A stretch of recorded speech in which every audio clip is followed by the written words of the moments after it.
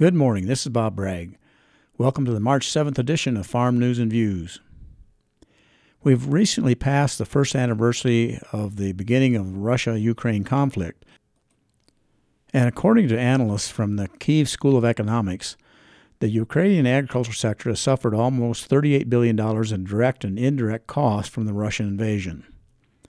Ukraine is a major global grain producer and exporter, but large areas of its east, south, and north farmlands have been fought on, occupied, and mined since the invasion started.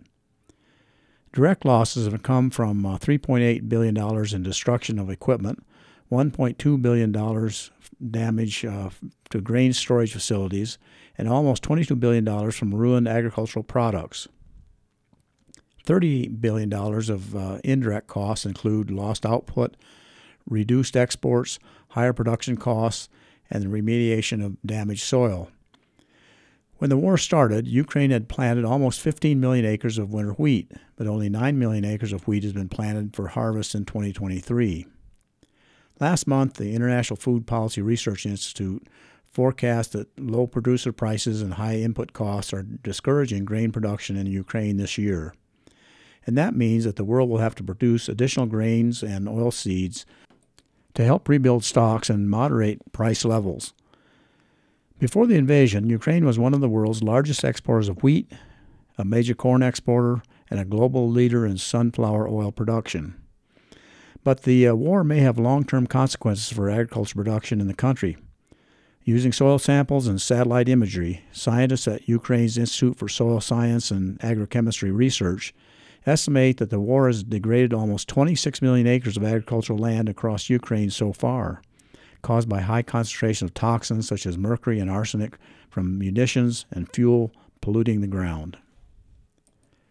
Last month, USDA Chief Economist Seth Meyer predicted that the 2023 wholesale egg prices will fall almost 27% as the number of egg-laying chickens rebounds and producers take steps to protect their flocks.